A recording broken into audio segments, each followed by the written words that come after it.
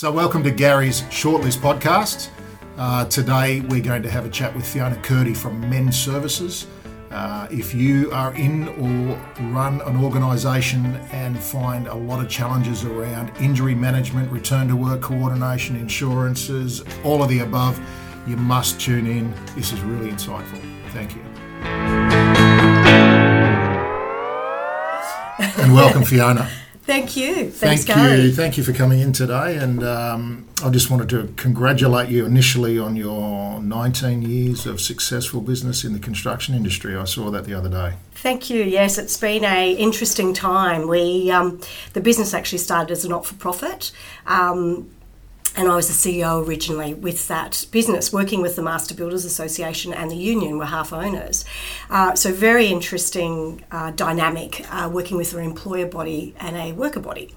But then later we had the opportunity to change that business structure, and I was able to take on that company as a proprietary limited approximately 11 years ago. So it's been 19 years as a whole. It's been operating. And I think a very successful business that there's probably not too many people in the construction game that don't know about Men's Services. Yes. And the quality services you offer, and we'll touch base on a lot of that today, obviously. But taking a step right back, how did you start your career in with your OT background? Well, yeah, humbly, my undergrad was as an occupational therapist, and I started in hospitals. So working in Concord Hospital, later in community roles in Coffs Harbour, and then I had the opportunity to work in a pain management program for people with back injuries and work injuries across Australia. The back injury. And so that's where my love started, I suppose, my passion of working with adults and working with businesses, preventing injuries, as well as managing them and helping workers get good outcomes. That was my starting point, and thankfully I've also been lucky to become a work health safety auditor. So because injury management and work health and safety, they dovetail. They're a very critical part for a business. So I was fortunate enough to do that, and then later finished my MBA, which was really, when I was, in my late 40s, enjoyed doing my MBA, majoring in human resources. Terrific. Yeah. And what sort of stuff do men do? How do you describe men?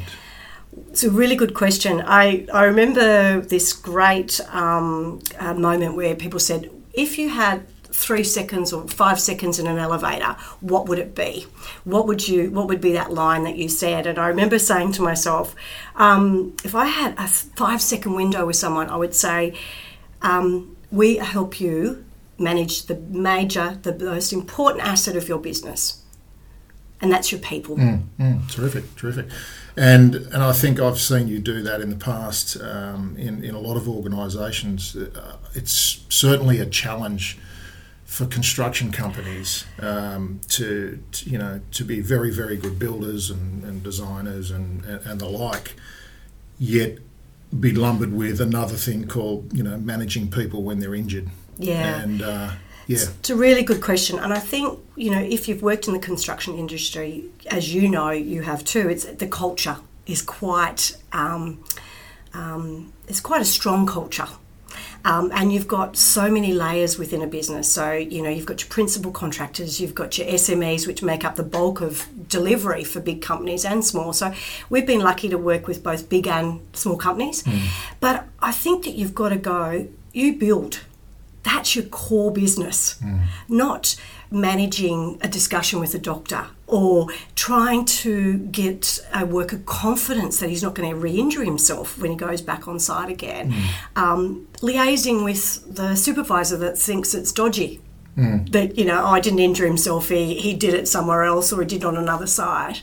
And going, well, no, the fact is he's got an injury, let's just manage it. Let's support him. And I think... Or her, I should say. Yeah, I think the general tone of injury management in construction is it's all based around the builder covering their ass. And that's probably the term that's used in the field. And I think, as you say, caring for the worker and or the injured person goes a long way, and it goes a long way obviously dovetailing into safety in terms of culture. Because if I know I had a severe back injury in my earlier career. Oh, wow. It wasn't in construction, it was in another industry, and it was with a global firm who clearly didn't show the care that was required, and I still have that back injury today. And I just think it wouldn't have been too difficult to manage people's injuries a little better than they did, and take away a little bit of that threat around, well, if you're not back at work, you're not going to have a job. And, I had 2 little kids at the time, so I was petrified. It's interesting you say that, because it becomes nearly a competition. You've got to then demonstrate that you are unwell. You've got to make sure and keep proving yourself as a worker. I'm actually sick. I'm actually not well. And that's counterproductive to actually a return to work. So if that worker feels safe, that they're going to be supported, and I think that's something that there's one thing that hasn't changed in the 25 years I've been doing this work, and that is, and the statistics are still there, and PricewaterhouseCoopers did a really interesting study about 8 years ago. And there's also now a wonderful study called The Health Benefits of Work, which has really, really got some very useful information on it. But one of the things is the earlier the worker gets back to work, the more support they have, the better the outcome. And that's still around. Absolutely. And I think that's where, from a business perspective, what we help businesses do is get that early intervention. People talk, early intervention, but they're not actually doing it. Early intervention is that call to the worker, are you okay? Yeah. Where are you going to go? Let's get good medical care. That is critical. We get good medical care. We have good doctors that, that we will link into throughout Australia. That has, again, that trust of the worker, and that's really critical. So what sort of, in terms of scope, what sort of scope do you provide as Men's Services in terms of the broad range of services you offer? Well, it varies. So as I say, we work with SMEs, so small companies, up to national companies, and even in New Zealand as well. And that can go from our 24/7 call line, so which is really great, I must admit. When we work with businesses with that, we've started the whole process on a positive note. So from that worker calling, you just say, I've just had that, this has just happened. Or it could be on site, the first aid will call and say, we've got this guy here, and we actually triage. Right. So we'll say, okay, what does this, what sort of depth of the scar does it look like? How much blood have you got? What can you see? No, we need a medical review for that. Let's get this fellow in. And, to the point that we had an injury just recently, to give you an example, fellow cut his finger really badly on a Saturday afternoon. It was 1:30. A lot of places have closed down by that, but we've got a doctor that I knew I could get him into by 2 o'clock, had him into the doctor, booked in for surgery on Sunday morning. That worker, felt like he'd been cared for. Yeah, absolutely. So in your experience, where does that normally lie, that responsibility in an organisation to manage return to work, whether they're big or small organisations? Good question. Often you find with smaller businesses, it will be with the admin, payroll, could be additional to the accountant role, the CFO even, to work health and safety. Yeah. They usually don't have a designated return to work coordinator or someone who's familiar with that role. And then you've got, in bigger companies, they could be lucky to have, again, it'll be with HR, work health and safety, and you don't know who it's going to be reported through to the executive team, so it varies quite a lot. And the skill and the knowledge of every person is quite different. Some small businesses might get one claim every few years. Larger businesses could be managing, 5, 50, a month. So it's interesting. I mean, a lot of organisations clearly have a focus on culture and the care for people from the minute they onboard people to their final day at work. Yet we quite often see that people with a very strong influence on somebody's journey, whether it be through an injury in an organisation, could be managed by someone who's the most junior in a company. Absolutely. And I think then you don't they don't have the skills, they don't have the knowledge or a competency to be doing that. And then also too, I think it's who is responsible. So often the business is going, well, the blame game comes in. Well, this didn't get done, and who didn't do that? But it was never clearly thought back on that whole process of management from the start, the day that incident occurred, to closing it out with the insurers and the claim side of things. So you mentioned insurers. My favourite little topic. But with insurance, how do you find that you guys can help organisations with their insurance woes in terms of premiums that might continue to rise, or challenges from insurance companies that are genuine to say, hey, what are you guys doing in regards to your safety management and your injury management? Oh, look, with businesses, it can be as simple as them not even lodging their workers' comp claim within the first 7 days or 5 days. Technically, you have 5 days to lodge a claim. If you don't do that, you pay an excess. Right. And that excess is 1 week's worth of wages. Right. Now, some of these guys in construction, they can be earning $2,000 a week. Yeah. Easily. So you automatically, the business has lost $2,000 by just not lodging a claim within 5 days. So, we can, when we work with a business, we will review their premium. We'll have a look at their cost of claims report and say, this is areas that you can make savings. As I was mentioning before, one of the strongest statistics is the earlier the return to work, better the outcome. And what's happened now is iCare are actually supporting businesses that get their workers back to work early. Yeah. And they'll give you a discount.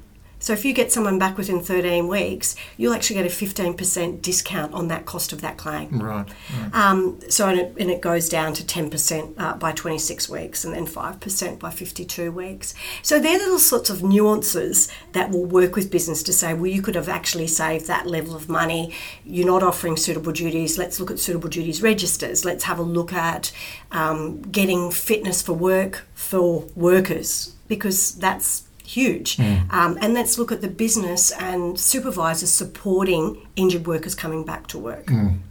Do you find that that the injured worker would generally be more open to open dialogue and discussion with a third party as yourself, as opposed to somebody in the office that they're a bit scared that's going to leak around the office? Yeah, I think that's a good couple of points. There's, obviously confidentiality.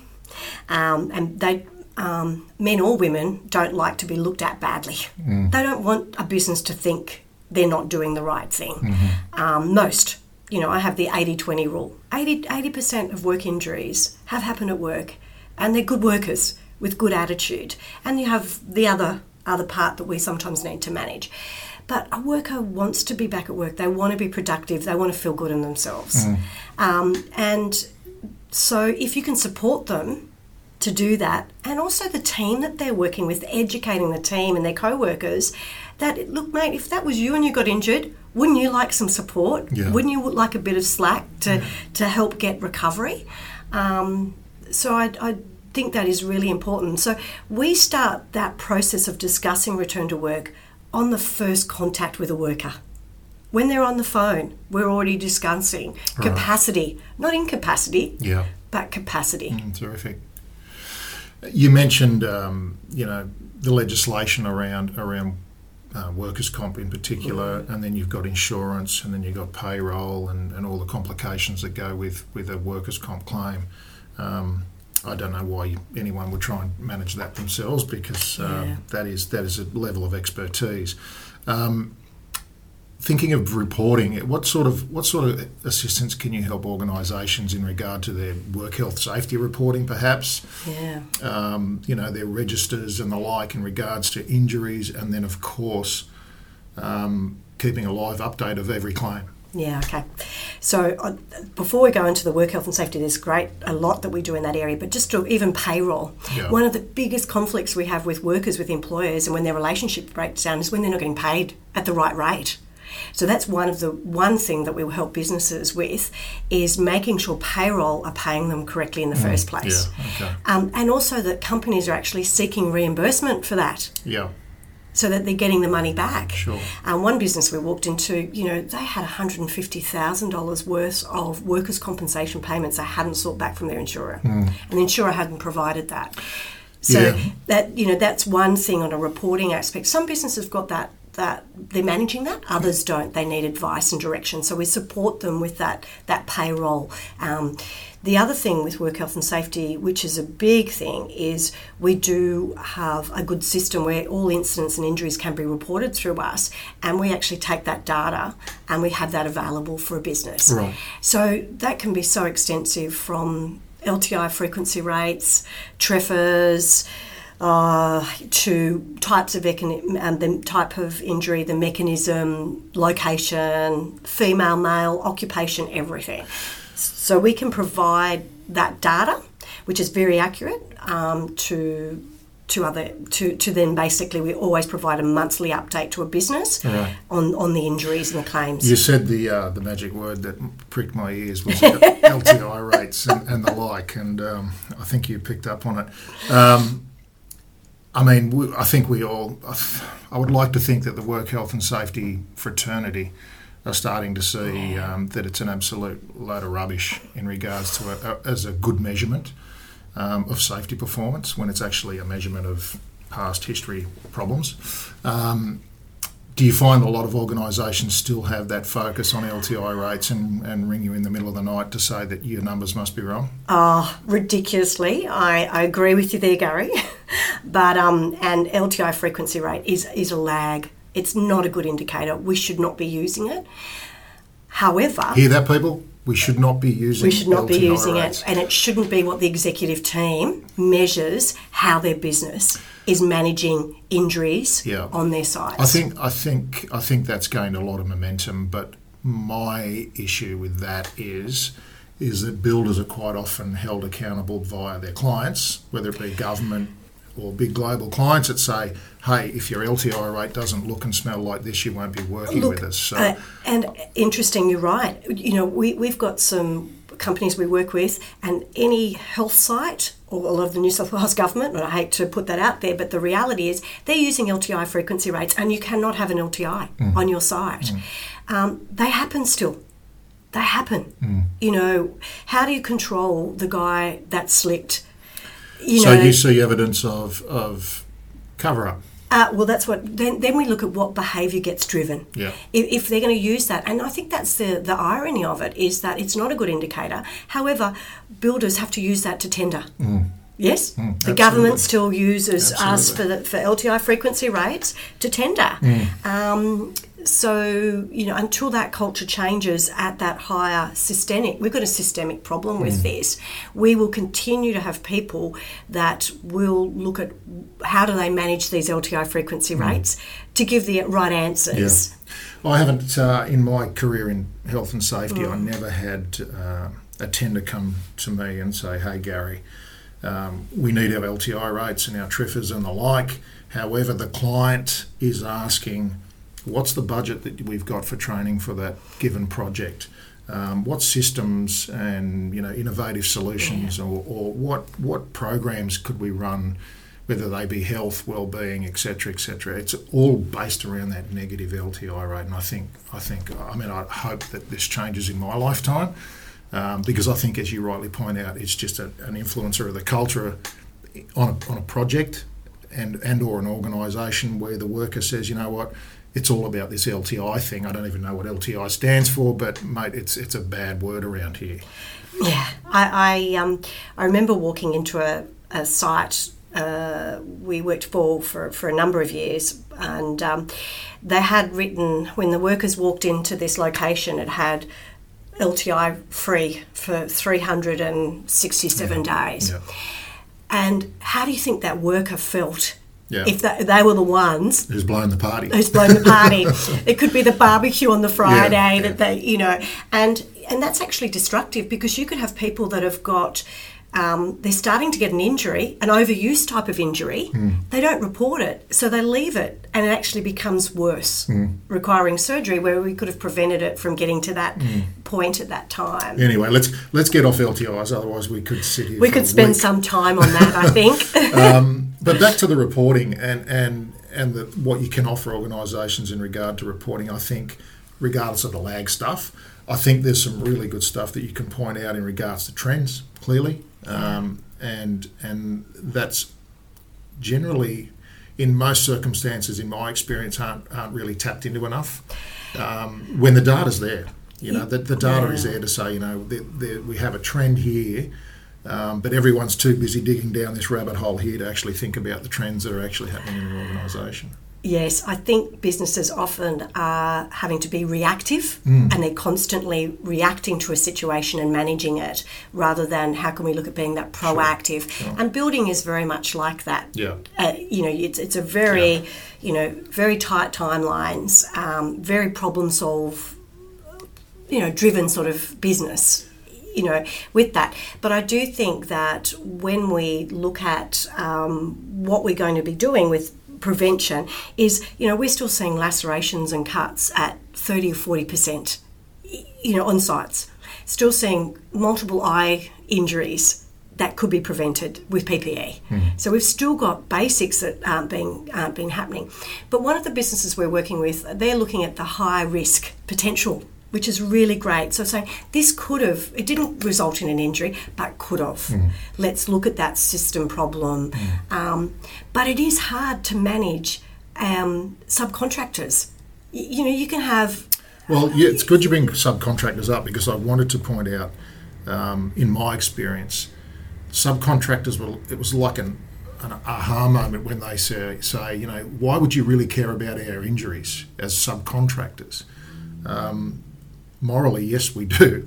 We care about everybody that works, in or for our organisation, and they don't see. I guess quite often they don't understand the level of management that a principal contractor will have in place, and quite often the smaller subcontractor just doesn't have the sophistication to understand what it is about injury management, what it is about workers' compensation, and their insurance obligations, I guess. And that's costly for them. Very. If they don't do that right, it costs them. They have a smaller team. Just having someone off workers' comp and not having someone who's got the skills and the training or used to working in that team on that site, they lose productivity. Indeed. So I think, and then it's costly on their premium as well if they don't do it well. And then that costs the whole project as a whole. So, yes, it has a flow-on effect. Yeah. There's a whole flow-on effect with that process. So I think one of the greatest things that we've found managing whole sites for a principal contractor is that we get a beautiful cultural shift within that business. We get shifts within those subcontractors. And that subcontractor mightn't just work with you on this site. Right. If they're a good one, they'll be on multiple sites, or they'll be the next year. So if you're educating, teaching and getting good outcomes with that subcontractor by us helping you manage them, you're getting a win-win, just not in the short term, but in the long term as a business as well. So, Fiona, can you give me some evidence of a return on investment with an organisation using someone like Men's Services? So if a business is using what we call a full stream of the workflow from early intervention through to that, we know that a return on investment will be for every $1, there'll be $3 return for the business. Right. And in some states we get up to $5 return on investment. Okay. So it's a good saving. With our good old LTIs, I know we were talking about that a moment ago, I know that we, by early intervention, getting good medical attention and care for our workers, we save between 30 to 40% LTI incidents for a business. And it's about the care, isn't it? It is. The care is critical. If a worker feels supported and an employer knows what to do to get the outcome, you get outcomes. Right. And that's a win-win. I'll wrap up here because we're running out of time, but if anyone was interested in having a chat with yourself, big organisation or small, you've got offices in Sydney, Canberra and Melbourne. They can reach out to Men's Services online and have a chat with you professionals. Thank you. Happy to speak to any business and help them, whether it's small or large, and talk about any tailored solutions. Terrific. Thank you so much for your time. Thank you, Gary. It's been wonderful to sit and have a coffee and chat today. Indeed. Thanks, Fiona. Bye. So thanks to Fiona. We've learnt a lot about injury management and return to work and the challenges of the above. I hope you've enjoyed it. Tune in again to Gary's Shortlist podcast, and we'll see you again soon.